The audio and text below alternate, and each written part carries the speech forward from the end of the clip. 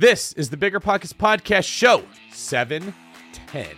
If my goal is to keep this property forever and have it produce the max income that it can, that's first priority.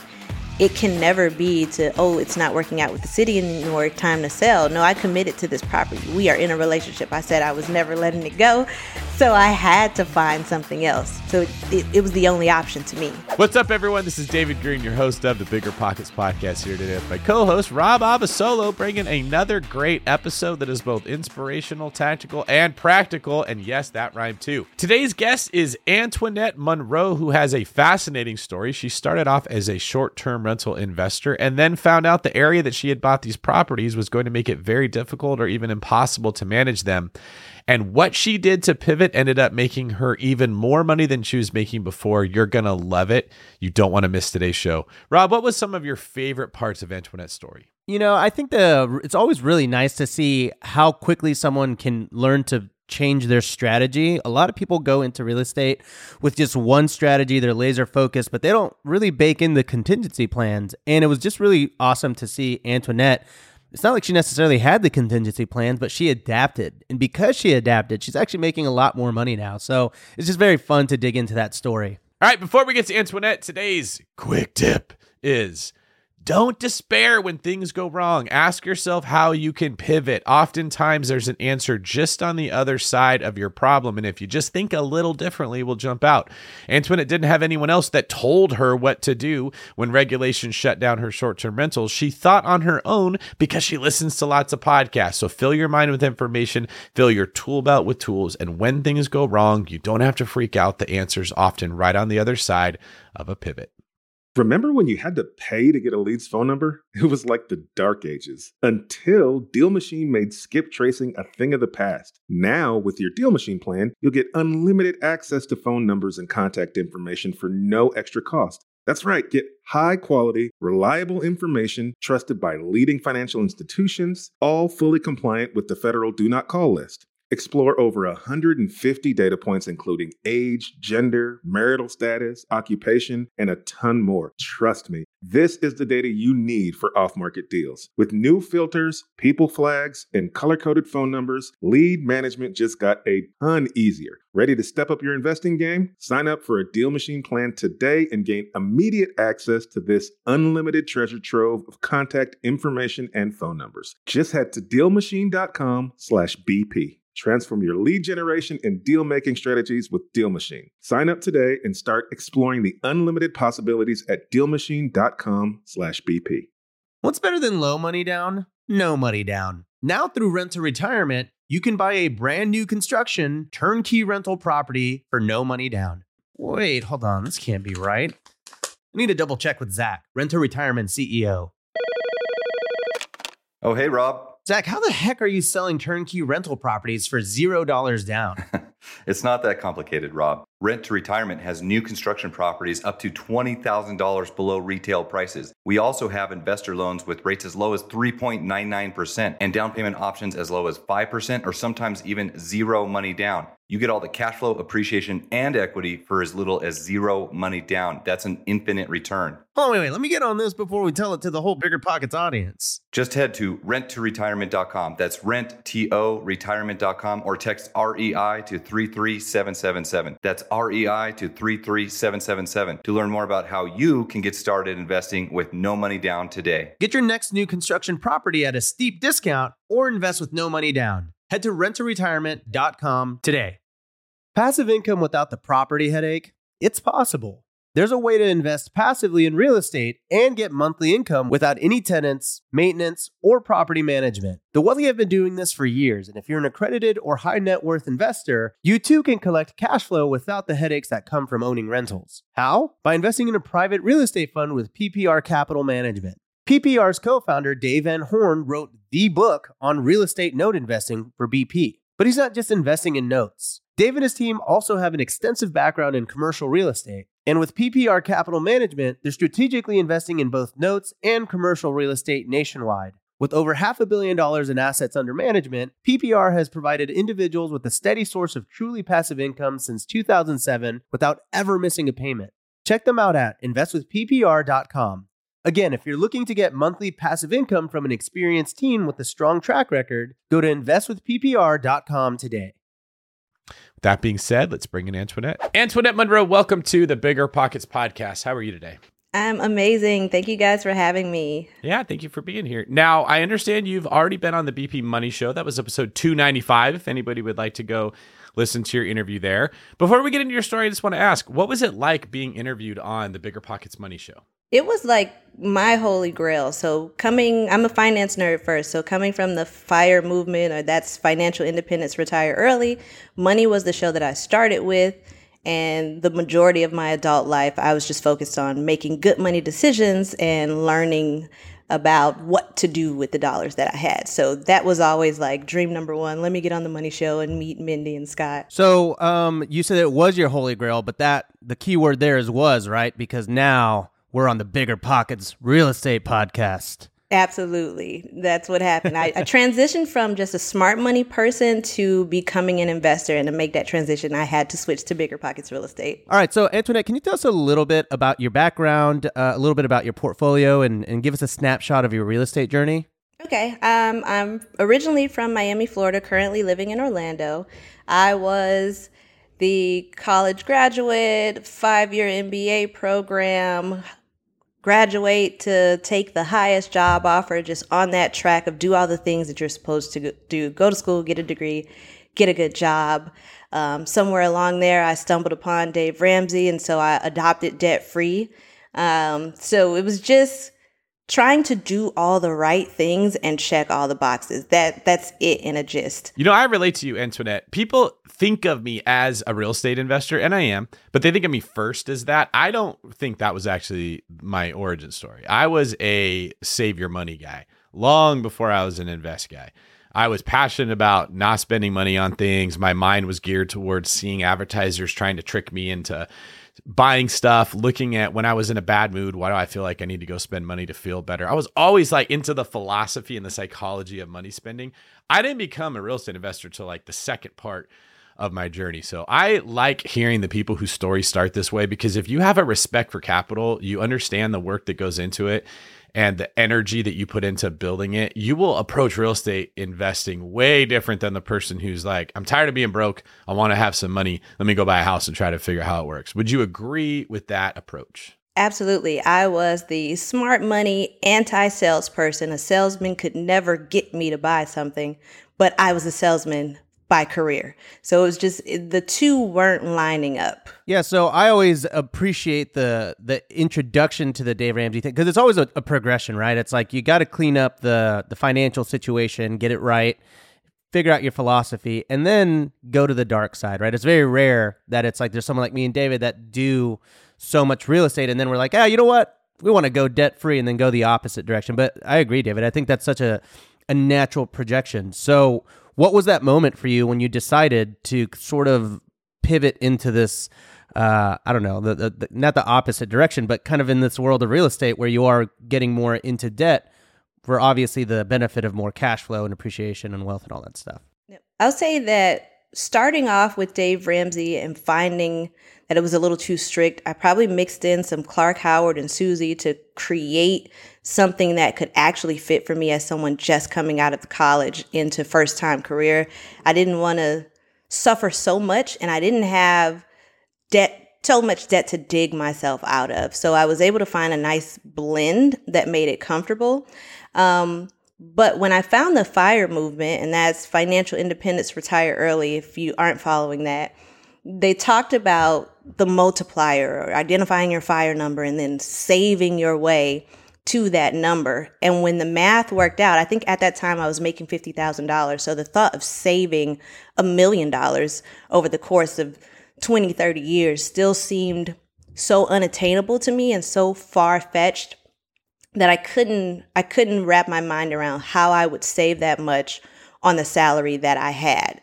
But I did understand like money management, controlling expenses, budgeting. So I felt like my path to FIRE couldn't be saving to $1 million, but it could be eliminating my expenses so that I didn't need money as much. And then I would have flexibility to choose a different job or do something else. So I didn't approach real estate with the objective of being a real estate investor, it was to make a better expense decision around what the highest percentage of expense was in my budget, and that was the home. And remind us, what were you doing for your 9-to-5 job initially? I'm not sure if you mentioned it, but what was sort of like your career goals and your trajectory at this point? I was working for one of the largest beverage companies in the U.S. I was a sales manager going through their management trainee program, and the last role with them before I left the company, I was a region manager covering the southern half of the U.S. So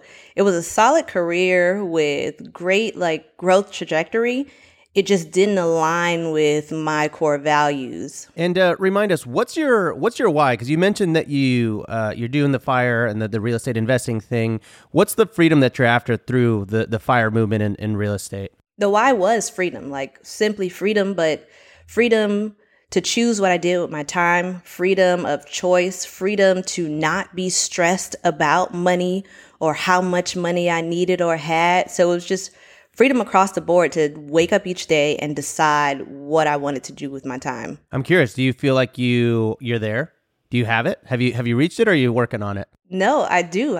Thanks to real estate investing, I've hit my version of FIRE, and I do feel free. I'm very anti-alarm when I wake up. I have to wake up naturally, and then I just choose what I'm going to do for that day, unless there's a project going on and I have to plan just a little more. But even still, if it's a project, it's something that I chose because I would enjoy it and it would be fulfilling in some way, versus I have to get up every day and exchange time for money. Yeah, this makes a lot of sense. I mean, you mentioned that you were doing the MBA track and everything like that. Did you ever anticipate that you would be kind of in this niche or asset class or career, or did you always want to be in the corporate world and in the 9-to-5 kind of landscape?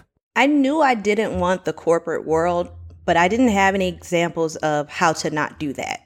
So I knew in order to not go back home to Miami Gardens and live with my family, I at least had to go to college and get a job to be able to take care of myself. But that was the extent that I knew.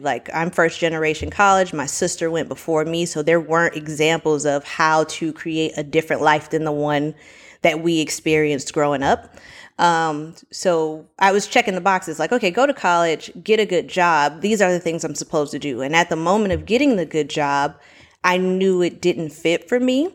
And I thought initially that I wanted to be an entrepreneur, but I would try to start side businesses while working, and it was still a time for money trade. And then I realized I really don't want to be an entrepreneur.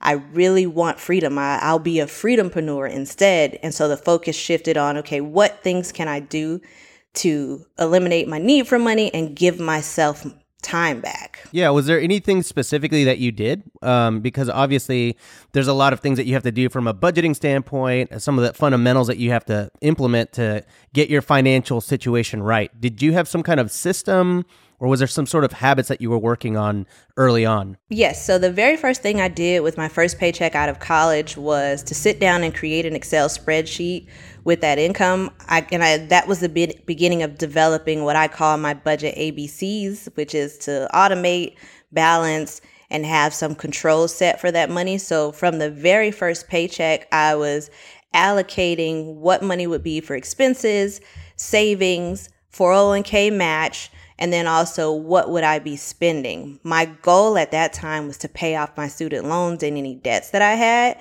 so that I could have the opportunity to leave the job if I wanted to and then go chase a dream. So budgeting was the bedrock of all of it. Just key financial principles, not making any major purchases in those early years so I could set a solid financial foundation for myself. So those first 3 years, the first 2 years, I knocked out all of my debt or student loans. And then that third year, I was able to put $50,000 in the bank. So 3 years out of college, I'm debt free. I have $50,000. So now whatever choices I decided to make from an investment standpoint, I was prepared to do so. And all of the habits and things that I built over that time period of working through that budget ABC system made me it gave me the financial control that I needed, that I didn't know I would need as I started getting into real estate investing. Yeah, I think this is a skill that for most people we pick up, especially short-term rental people, right? Where we get into a short-term rental and every month the income is always different and you don't know. And then there's some months where the income is super high and you feel like you're really crushing it. And then you got the slow season. And then if you didn't budget correctly, it can really come and bite you in the butt. So it's a really nice foundation to come in and actually have your finances relatively tracked, have your bookkeeping up and running from the beginning. I know that you found a lot of success in the short-term rental world, right? That was a big bread and butter for you. Yes. Short-term rental mixed with house hacking equal game changer. Like that's the formula. It's that simple. I thought I was just going to get roommates, but I tested out Airbnb. It seemed simple enough. So I just jumped into that full time. And within that first month, my mortgage was paid, and I was also cash flowing $1,500 a month. And it was just on renting 2 bedrooms out of my primary home. So at that point, I wasn't a real estate investor. I was just a person that bought a property because that was the next good money thing to do. And then wanting to eliminate my expenses, I rented out rooms in my home because that was another good money thing to do. And then it turned into an entire business that I had to learn how to operate and then scale. So I'm an unintentional real estate investor, but it's been working out really well. I love this so much. I'm so jealous, by the way. I started out house hacking in 2014 and Airbnb was around, but it was so new. Really at that time, to me, I didn't even know about it really until like 2017, 2018. But I remember house hacking my very first house that I ever bought. We could not really afford it. Somehow we got approved for it. And I remember one of my really good friends, I convinced him to move up to my city to basically intern at the agency I was at. And he was like, sure. And I was like, oh, we'll charge you $400 a month. And I remember getting that first $400 paycheck from, not paycheck, but rent from him. It felt like a paycheck because I wasn't making really a lot of money at the time. And I remember thinking, oh my God, my mortgage is $1,100. I just got paid $400. I really just paid $700 this month. This is crazy. But I know that there are a lot of people. I'm so jealous of you that you did the Airbnb thing and you were actually able to make probably a lot more. I always call this like supercharged house hacking. So was that kind of a interesting experience, or was it like, did you embrace it from the very beginning? It was so I did a test run. I created a listing, I turned it on, let 3 reservations come through, and then I turned it off just to test and see. But after that first reservation, I walked back in the house and it looked like no one had been there. But I had $500 in my bank account that wasn't there before. And so it was a no-brainer just from that first experience. So I went all in on it. I kept the family room and the master bedroom. They were on the opposite side of the house. So I stayed there. So I had a good amount of separation. I wasn't sharing any spaces with guests. And I started in the winter season in Florida. So it was just kind of combination of right time, right house layout, and the willingness to just go for it. And I told all my friends about it, and everybody gave me every reason why they couldn't house hack or why they needed, that wasn't enough privacy for them. And I can't share space with strangers. And what about my kids? But they thought more about the reasons they couldn't do it versus what do I have to do to make this work? And so that's generally my focus when I'm approaching something. What do I have to do to make it work? Because I want to achieve this greater benefit at the end versus focusing on all the reasons why it might be uncomfortable temporarily. Yeah. I think that is, it's sacrificing that short-term comfort for long-term gain. I always had to sort of talk my wife and romance her into the idea of house hacking because, obviously privacy is important. But when we moved to LA, I got so tired of wanting to rent an apartment. I was like, we're going to buy this house. We can't afford it. But if we house hack, we're going to be able to afford it. And that really panned out to be the cornerstone of my entire portfolio and journey. So you're doing this house hacking thing and you're crushing it.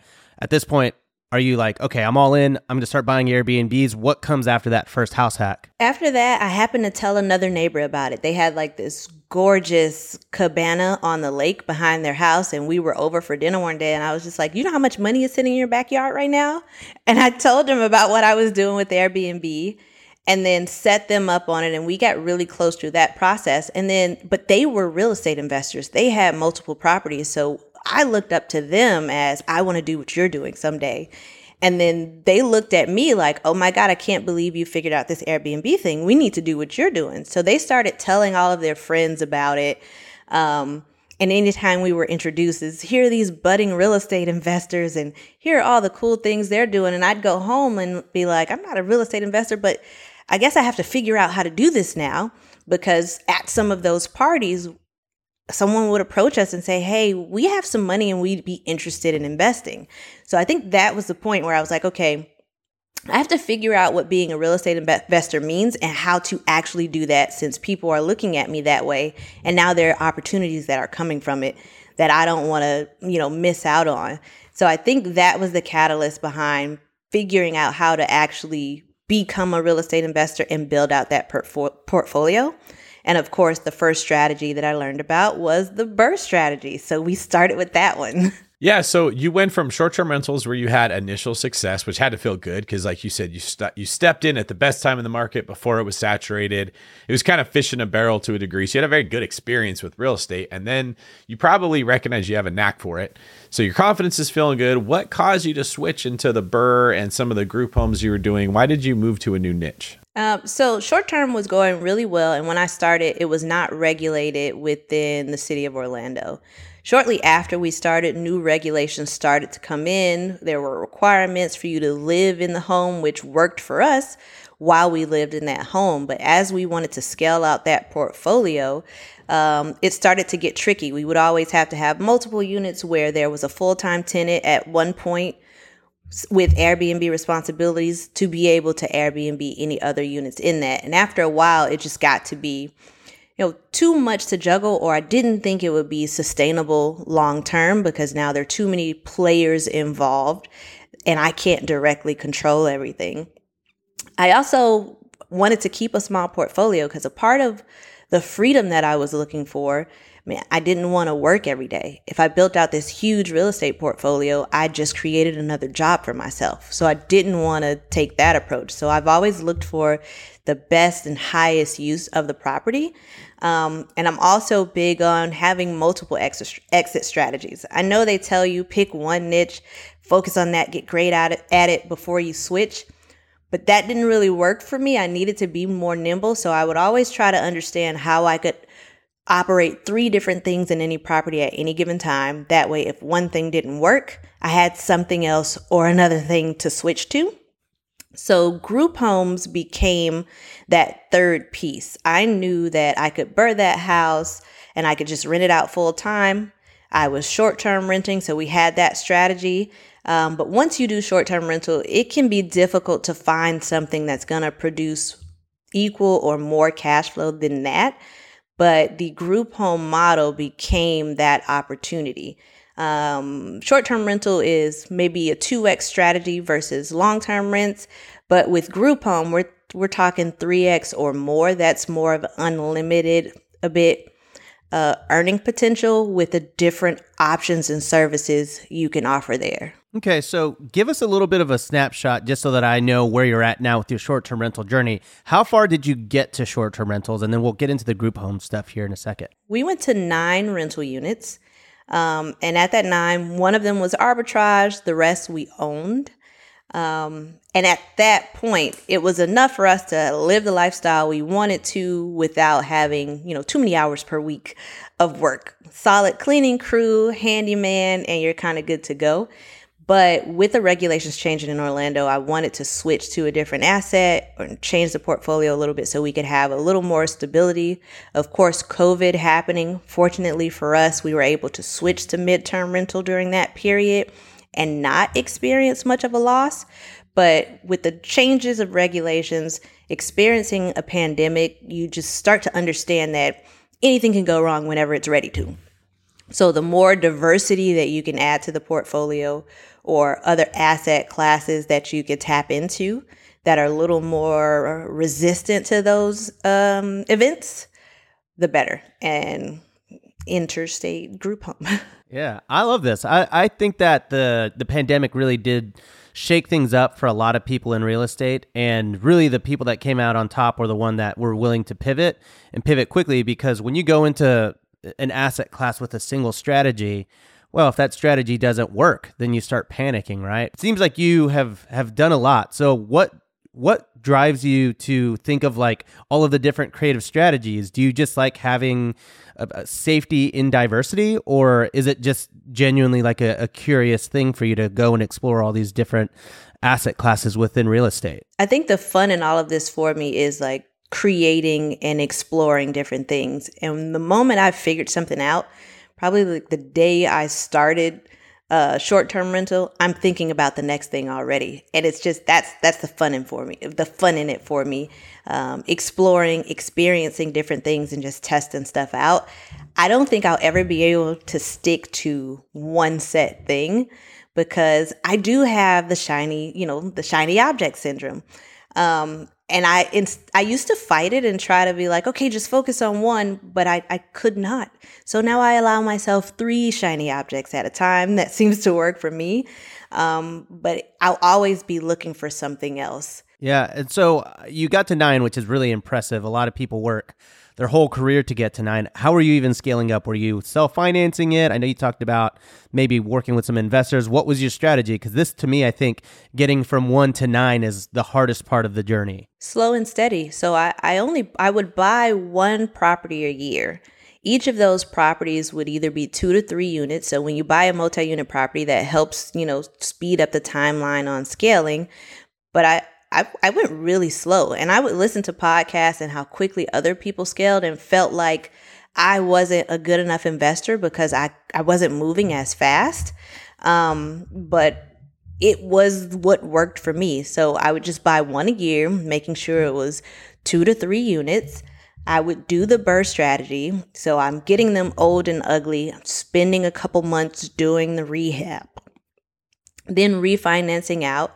So it took a while. Like 1 property a year is not that much, and it's pretty slow. So in 4 years, with a combination of 2 to 3 units, it's pretty easy to build that size portfolio. Yeah. So you do this thing, right? You're going slow. You're scaling up. You get to 9. You're crushing it, and then all of a sudden you're like, all right, I'm going to try something completely different, and I'm going to go into group homes. Why the change there? I heard about it. So I was working with a contractor at the time who was in the process of creating a group home. And they were talking to me about the process for getting licensed, but also the earnings potential on that home. And for me, 9 units was already enough. Like 10 was going to be my cap. I didn't want a large portfolio. So once they explained to me the breakdown of the earnings on the property and the different services you could offer within that to continue to increase earnings, I felt like that was the next best use for a single family property because I was already at short-term rental. I started at what I thought was the highest earning potential for a single family home. And I didn't really know how I would scale up from that aside from building out the portfolio and adding units. So when I found out about a group home opportunity, I was like, okay, this solves that problem. I don't have to have more units. I can convert the units that aren't in the most favorable either location for short-term rental to this other operation style, I guess, and still make the same that I'm making on short-term rental, but in most cases, probably 3x, and do some good while I'm at it. Yeah, okay. So explain to us the concept of group homes. I imagine, is this similar or is this the same thing as residential assisted living? Yes, so it's the same. And depending on the agency that you're licensed with or the demographic that you service, the name would look different. So you'll hear residential assisted living, you'll hear assisted living for senior care, foster home, all of these different styles are the same. The terminology just varies by the state that you're in and the agency that licensed you. For me specifically, I'm licensed in the state of Florida, and I'm servicing clients with mental and developmental disabilities specifically. And within that, some of them may require nursing care. So not only do we provide the home care service, we also provide nursing services within that environment as well. Remember when you had to pay to get a lead's phone number? It was like the dark ages. Until Deal Machine made skip tracing a thing of the past. Now, with your Deal Machine plan, you'll get unlimited access to phone numbers and contact information for no extra cost. That's right. Get high quality, reliable information trusted by leading financial institutions, all fully compliant with the federal Do Not Call list. Explore over 150 data points, including age, gender, marital status, occupation, and a ton more. Trust me, this is the data you need for off-market deals. With new filters, people flags, and color-coded phone numbers, lead management just got a ton easier. Ready to step up your investing game? Sign up for a Deal Machine plan today and gain immediate access to this unlimited treasure trove of contact information and phone numbers. Just head to DealMachine.com/BP. Transform your lead generation and deal-making strategies with Deal Machine. Sign up today and start exploring the unlimited possibilities at DealMachine.com/BP.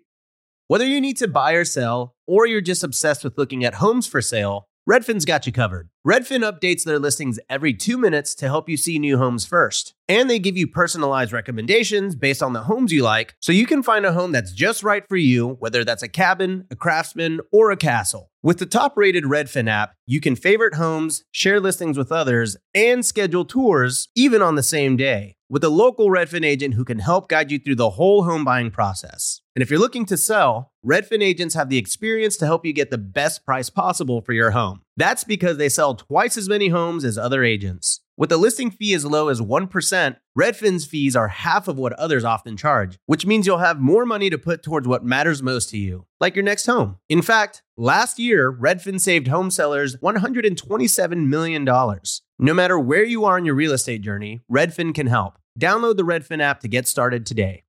Want to dive deep into commercial real estate, entrepreneurship, leadership, and the economy? Tune into the Walker Webcast, hosted by the CEO of Walker & Dunlop, one of the largest commercial real estate finance and advisory services firms in the nation. As an unparalleled leader in commercial real estate, CEO Willie Walker frequently appears as an expert on major platforms like CNBC and the New York Times. He's even been on the Bigger Pockets podcast network, too. On the Walker Webcast, you'll hear from guests like A-Rod, renowned economist Dr. Peter Linneman, and experts from Walker & Dunlop's capital markets, research, and investment sales groups. So fire up the Walker Webcast on your favorite podcast app or join live on Wednesdays to see Willie interact with his guests. Plus, you can always catch the replay on demand afterward. Stay ahead of the curve with insights for life from the Walker Webcast. Learn more and subscribe to the Walker Webcast at walkerdunlop.com/pockets. And be sure to follow Walker & Dunlop on all your favorite social media channels too. That's walkerdunlop.com/pockets.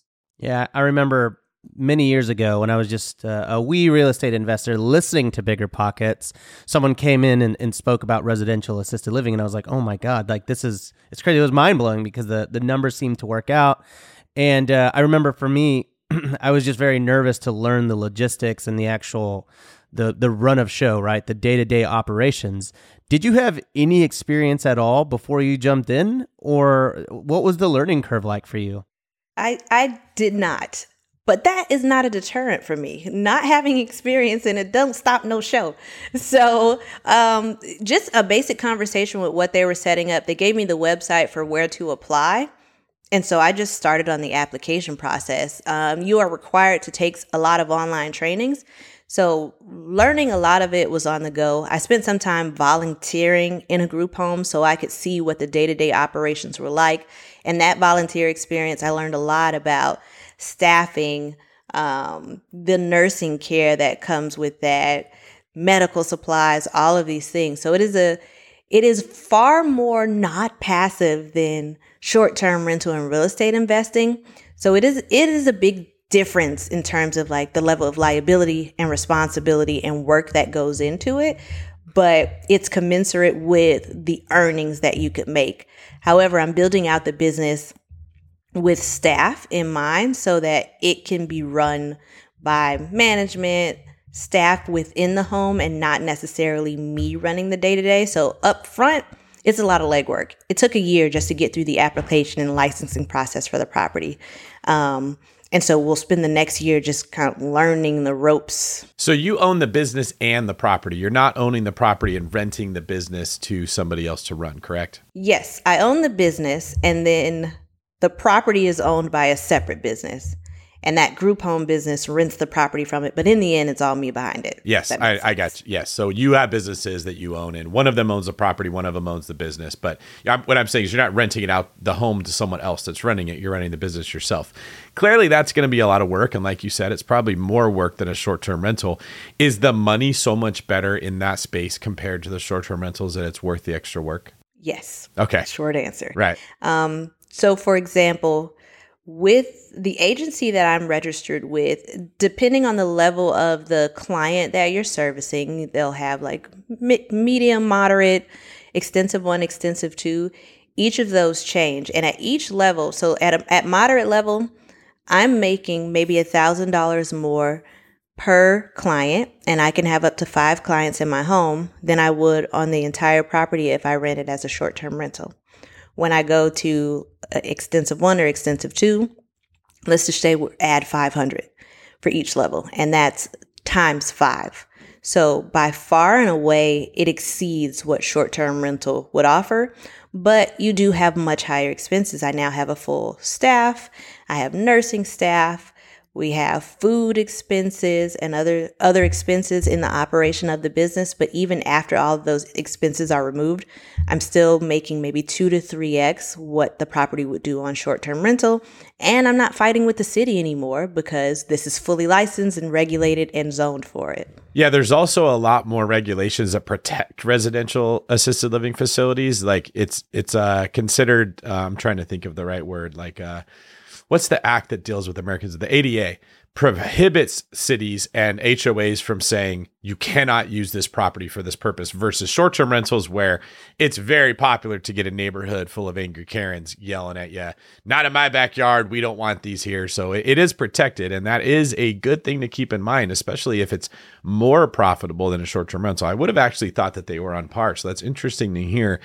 The business is doing better, but you're a full-on businesswoman. You're hiring people, you're managing staff, you're dealing with scheduling people, the attitudes that come from human beings, which is something that we often don't think about with real estate. But if you're in the short-term rental space or the residential assisted living facility space, you're dealing with humans, and humans are complicated people that can make things hard. So kudos to you for taking on that challenge. Is this something you see yourself scaling to get a lot of properties, or is this more of a, I don't need a lot of them in order to make good money doing this type of a situation? It's really a solution to another existing problem. So I had regulation issues with 2 properties that were Airbnb.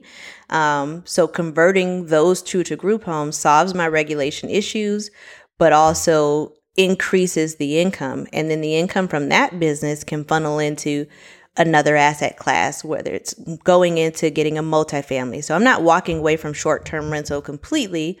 Just I have 2 properties that it no longer works for. So I needed a new use for it because I'm a hold forever kind of girl.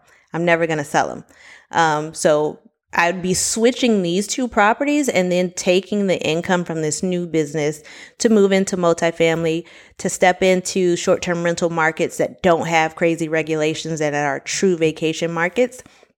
But it's still not long-term. It's being built to sell, created as an agency so that I could get what I need from it, offer a lovely product, do some good in my community, and then move on from that business to chase something else. Can you share what some of those regulation problems that you had were with the short-term rentals? Yes. So when I started with short-term rental, there were no regulations. And then, a bit through that, the city of Orlando started to require you to apply for a license.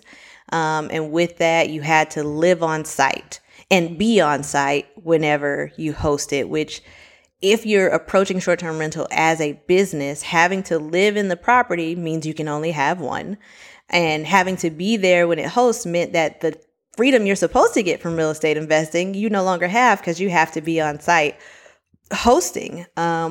Fortunately for me, the neighbors weren't much of an issue because they were using the property for their friends and family to visit them.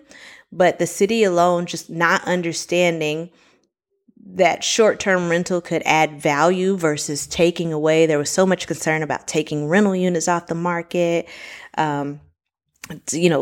transient people in the neighborhood, causing issues, not recognizing that I'm also of the neighborhood and this is doing good for me.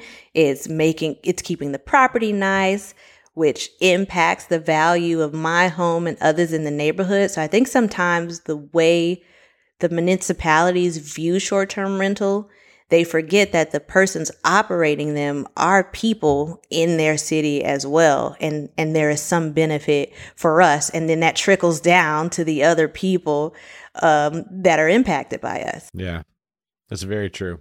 This just is reminiscent of my TikTok comments and my YouTube comments of people that say the same thing. And I'm just like, they think we're like these big bad investors that are just like throwing up cardboard boxes and being like, rent this for $200 and paint my house before you check out. And I'm like, if you just like chatted with me for like 5 minutes, you'd be like, oh, you're just like a regular guy that just like owns homes. It's like, it's kind of funny that the regulation and the narrative is so anti Airbnb sometimes. So that's a really good perspective though, that yeah, you are part of that community and it's building you up.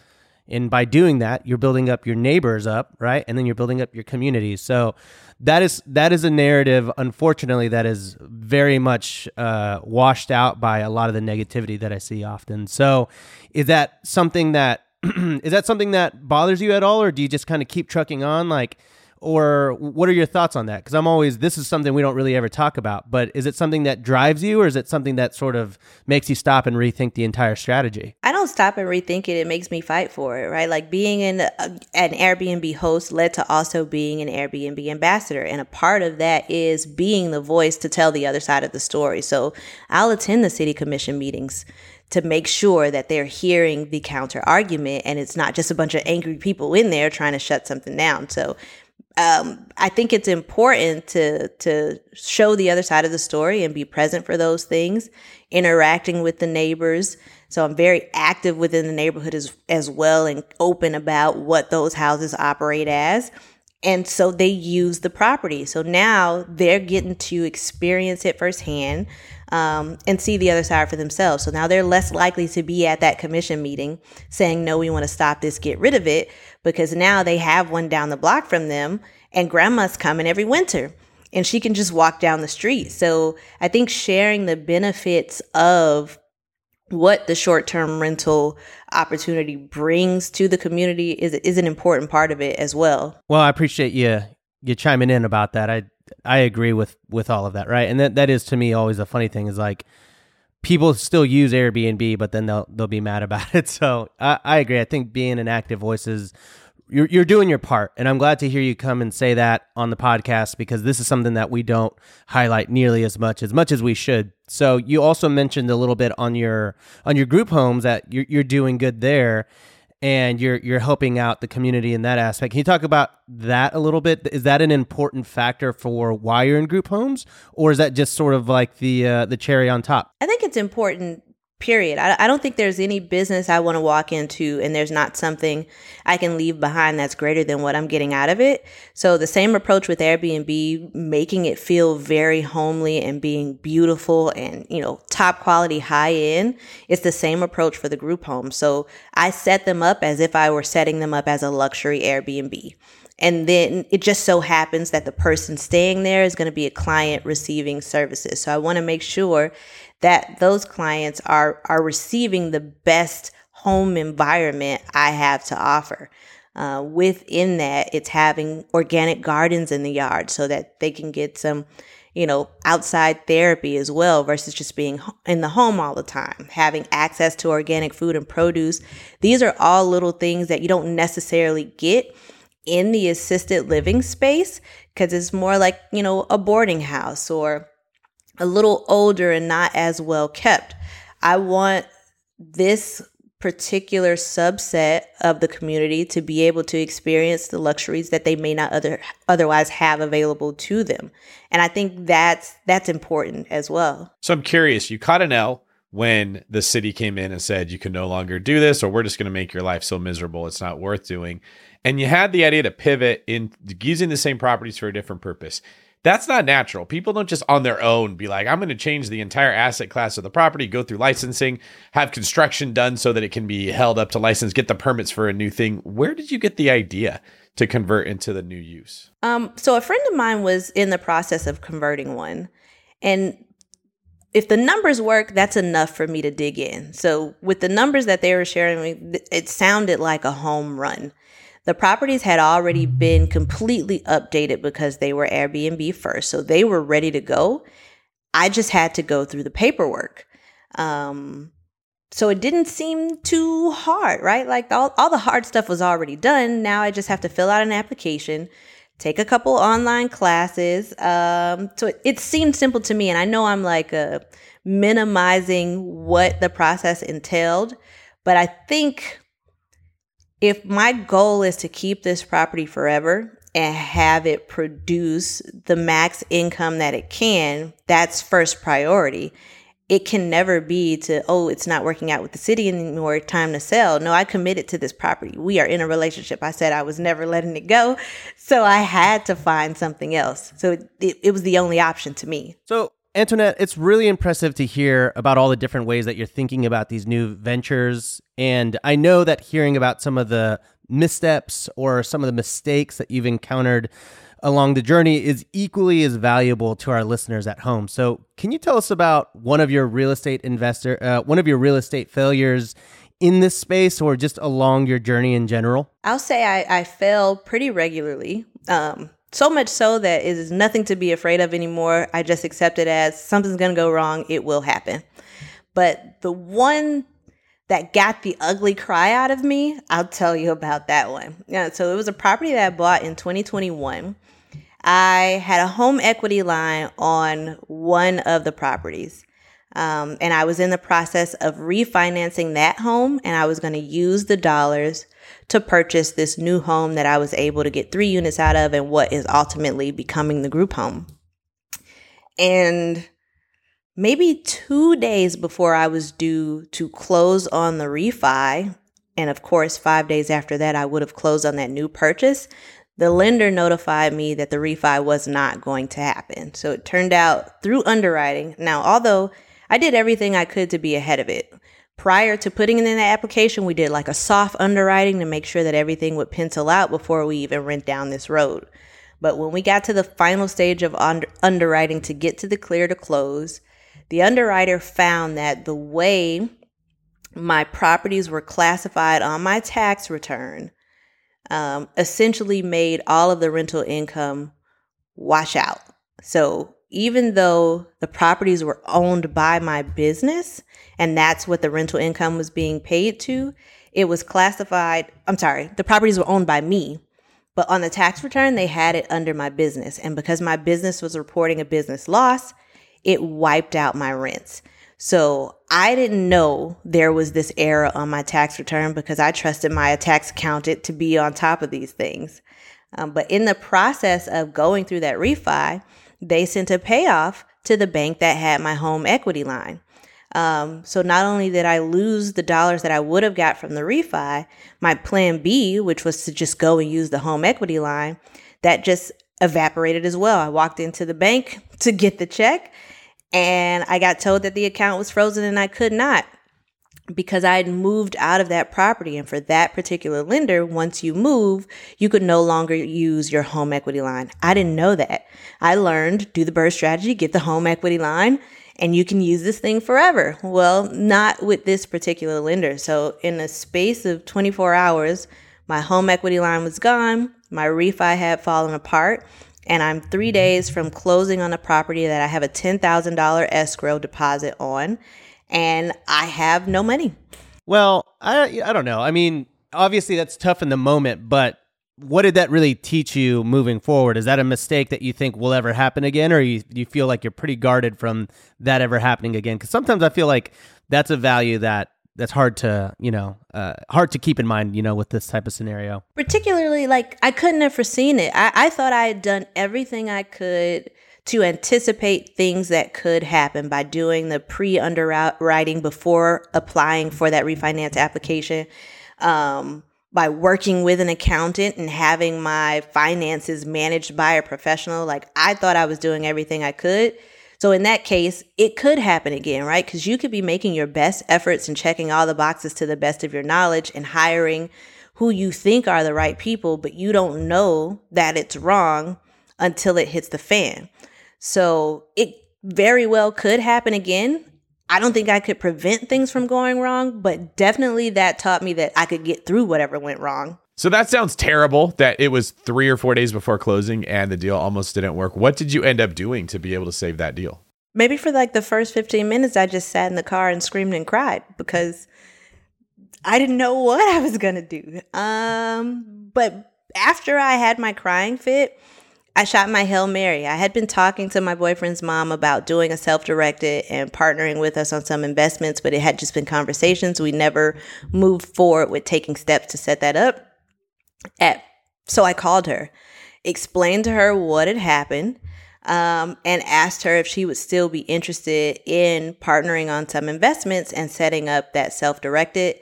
I explained to her the risk, basically, everything that I experienced so far with money evaporating.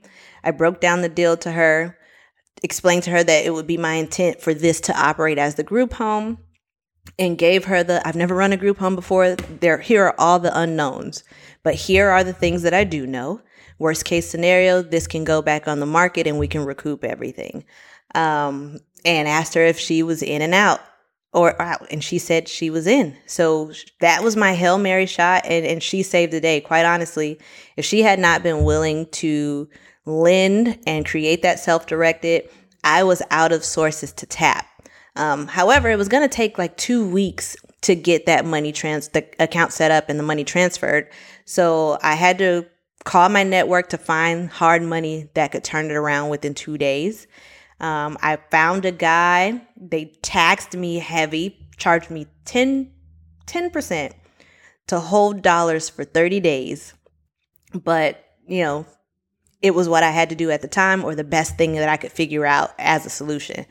So I went into temporary hard money on a 30-day loan, paid a premium for that, started the process of moving over her dollars from her IRA to a self-directed IRA, and then swapped it all out at the end of 30 days. So I was able to close in 2 days. I probably paid a lot more for the money that I had to use than I expected to, but it had to happen. Like, for me, that property, knowing that it was going to be the group home in the end, it was the right location, the right layout, like everything else about it was right. It was worth fighting through to make sure I got to see that to the end. And why do you think she trusted you with that money? I mean, it wasn't just money she had laying around. This is her retirement she's planning on. Was it your track record with money and some of the decisions that you made in your past? Definitely that. I think everybody that knows me as the money person. I'm either tight with the money, you can trust me with the money, and I'm not going to squander it. But also, if I say I'm going to pay you back, I will pay you back. But I asked her specifically why would she? And she said that she had never seen anyone write their own mortgage before. And she was referencing the first deal that she saw me do. So just being able to see that process, she was just like, if you can figure out how to create your own mortgage and then refinance that out in 45 days, I think you can figure out anything. That's awesome. So did you was that the last time you ever worked with her, or does she still lend on any of your deals? She still lends, so we still have that self-directed setup with access to, but actually we're in the process of teaching her how to achieve a version of financial independence for herself. So 2 months ago, we just purchased her first investment property. It was a single family home that we found off market for sale by owner. We're converting it to a duplex so that half of it can be longer midterm rental and the other half can operate as Airbnb. And so this will be her first investment so that she can get some cash flow coming in and possibly consider retiring a few years early versus having to wait until she's 67. Wow. That's really, really, really cool. Now you're kind of in this groove, right, of the group home. What is your trajectory? What are you wanting to do? You sort of admitted earlier you have shiny object syndrome. So from the sounds of it, it sounds like group homes aren't really Antoinette's last stop. Do you want to sit in this moment and keep going the group home route, or are you starting to already expand? So I view group home as a 5-year plan for me. Within 5 years, I'm exiting, whether that's a sell or just putting in a different manager to operate. But I've already achieved financial freedom. So I'm kind of molding my lifestyle of sorts. So with the income from the group home, I'd like to diversify the assets. So get into the multifamily asset class, which we have not yet, whether we're purchasing a multifamily or partnering with the operator to bring that Airbnb strategy to the table. Buying vacation rentals in true vacation markets, but those markets will probably be identified based on where we want to visit. So now these become second homes that we can use for lifestyle enhancement. But while we're not there, it's still making money. But I think in the end, it's just the last few things I'm going to do are going to shore up where we are financially with the portfolio so that I could focus more on living. I want to get more into health and fitness. I might become an herbalist. Like, I want to make enough income so that I could spend more time just like fully living life, exploring and learning different things. That's cool. That's really cool. Do you feel that your group home portfolio is relatively recession resistant? Is this like an asset class that would worry you less than maybe something like a short-term rental or any other form of real estate? It would worry me less on the renter variability. Like, leases come and go. With the pandemic happening, we now know that, short-term rental can shut down completely. But with these homes, this is someone's home. They live there every day. And generally, once a person's placed, they are there unless they pass or have to relocate because their family's relocating to another area. But these are probably the most long-term tenant that you'll have in a property. So it doesn't have that variability that we experience in long, medium, or short term. They come, and if they're having a great experience and being well taken care of, they're probably there to stay. That is fantastic. I love that. And you got the right approach when it comes to how you build a good business. Is you're asking the right questions. You're not asking the question of, how do I make my own life easier? How do I make myself a whole bunch of money? You're saying, how do I provide something for someone else that's better than my competition? And you realize that the money will follow. And that's a key thing that I really want to point out is it's so easy for people to listen to these podcasts and think, oh, she's making all that money. How do I do it too? And then they do a terrible job with the business and it doesn't work out.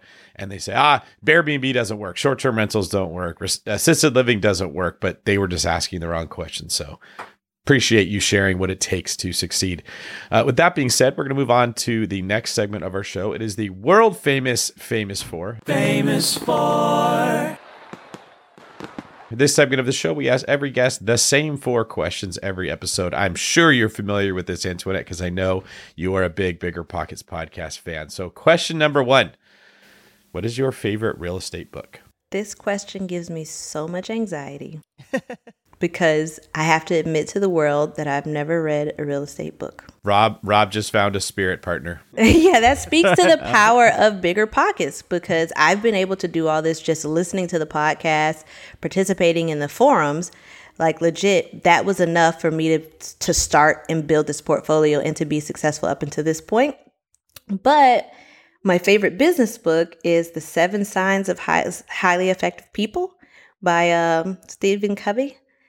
And I love the first one, begin with the end in mind. That's my philosophy. Anything I'm starting, I'm always thinking about what's the end goal and using that as like my North Star to make sure that I complete those goals. Okay, love that. Next question. When you're not out there crushing your pivots and going into awesome real estate niches that you're absolutely dominating, what are some of your hobbies? My favorite hobby is salsa dancing. It is like, if you haven't tried it, please go and do it. It is absolutely life-changing. It's a great workout. It's a brain clearer. If you're thinking about too much all day, juggling all of these properties, go get on the dance floor. It all goes away. Nice. Yeah, I've been trying to invite David out to go salsa dancing with me, but he never responds to my text messages. I don't feel safe yet. We took a trip to Mexico. It was a big step for us. I feel like things went okay. There was no catastrophe. Baby steps. We're making our way into salsa dancing. Let me know when you finally try it. Take me with you. Yes, the pivot queen. I mean, does salsa dancing involve pivoting? Is like are your hips pivoting a lot, and that's why you like it so much because you've proven you're such a good pivoter? Everything pivots. There it is. Yes, pivots, twists, turns, all of it. That's right. Did we see any salsa dancing in Mexico, Rob? I don't think we did. We did not. No salsa dancing, just salsa dipping, my friend. But very nicely done. Thank you, Bigger Pockets writers, for teeing us up. This is becoming like Saturday Night Live, people writing our jokes for us. That was good. All right, my last question for you, Antoinette.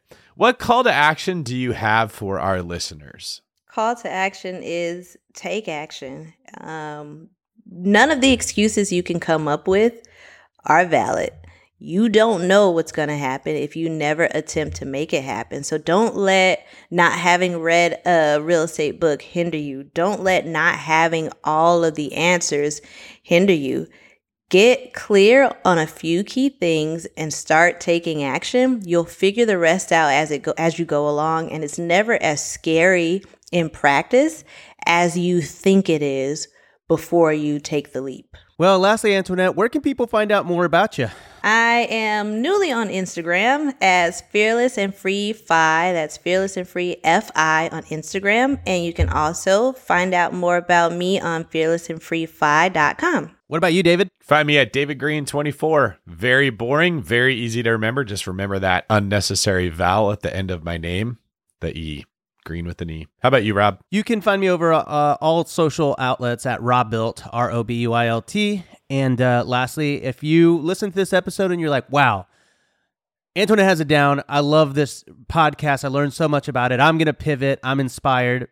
Can we just ask for a simple 5-star review on the Apple Podcasts platform or wherever else you download your podcast? It helps us get served to all the masses, and all we want to do is help change other people's lives and help them invest in real estate. Absolutely. Antoinette, thank you so much for joining us today. Do you have any last words for our audience? Yes, it's been an absolute honor to give back to the platform that's given me so much. So thank you, Bigger Pockets. Thank you, Rob and Dave, for the opportunity to share.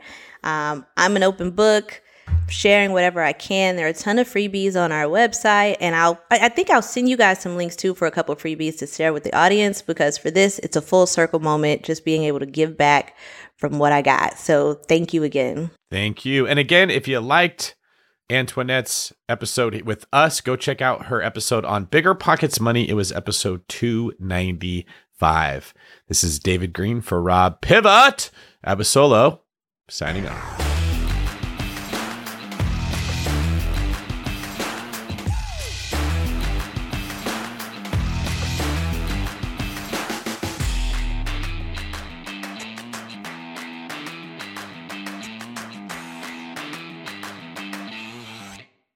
The market is changing, and finding your way can be tricky. Rates shift, headlines whirl, but your goal hasn't changed. You want financial freedom, and the best investors know it's not about timing the market, it's about time in the market. If you're ready to get into the real estate investing game or take your game to the next level, finding an investor-friendly agent is your next step. With Bigger Pockets Agent Finder, you can find the right agent in minutes. Just head to biggerpockets.com/deals and enter a few details about what and where you want to buy, and bam! Instantly match with an investor-friendly agent who fits the bill. These local market experts can help you navigate the neighborhoods, analyze the numbers, and take action with confidence once and for all. This free resource is only available at biggerpockets.com/deals. Get an agent, get the deal, and get closer to financial freedom at biggerpockets.com/deals. That's biggerpockets.com/deals to find your investor-friendly agent today. The content of this podcast is for informational purposes only. Past performance is not indicative of future results, and all host and participant opinions are their own. Investment in any asset, real estate included, involves risk. Use your best judgment and consult with qualified advisors before investing. Only risk capital you can afford to lose. Bigger Pockets LLC disclaims all liability for direct, indirect, consequential, or other damages arising from reliance upon information presented in this podcast.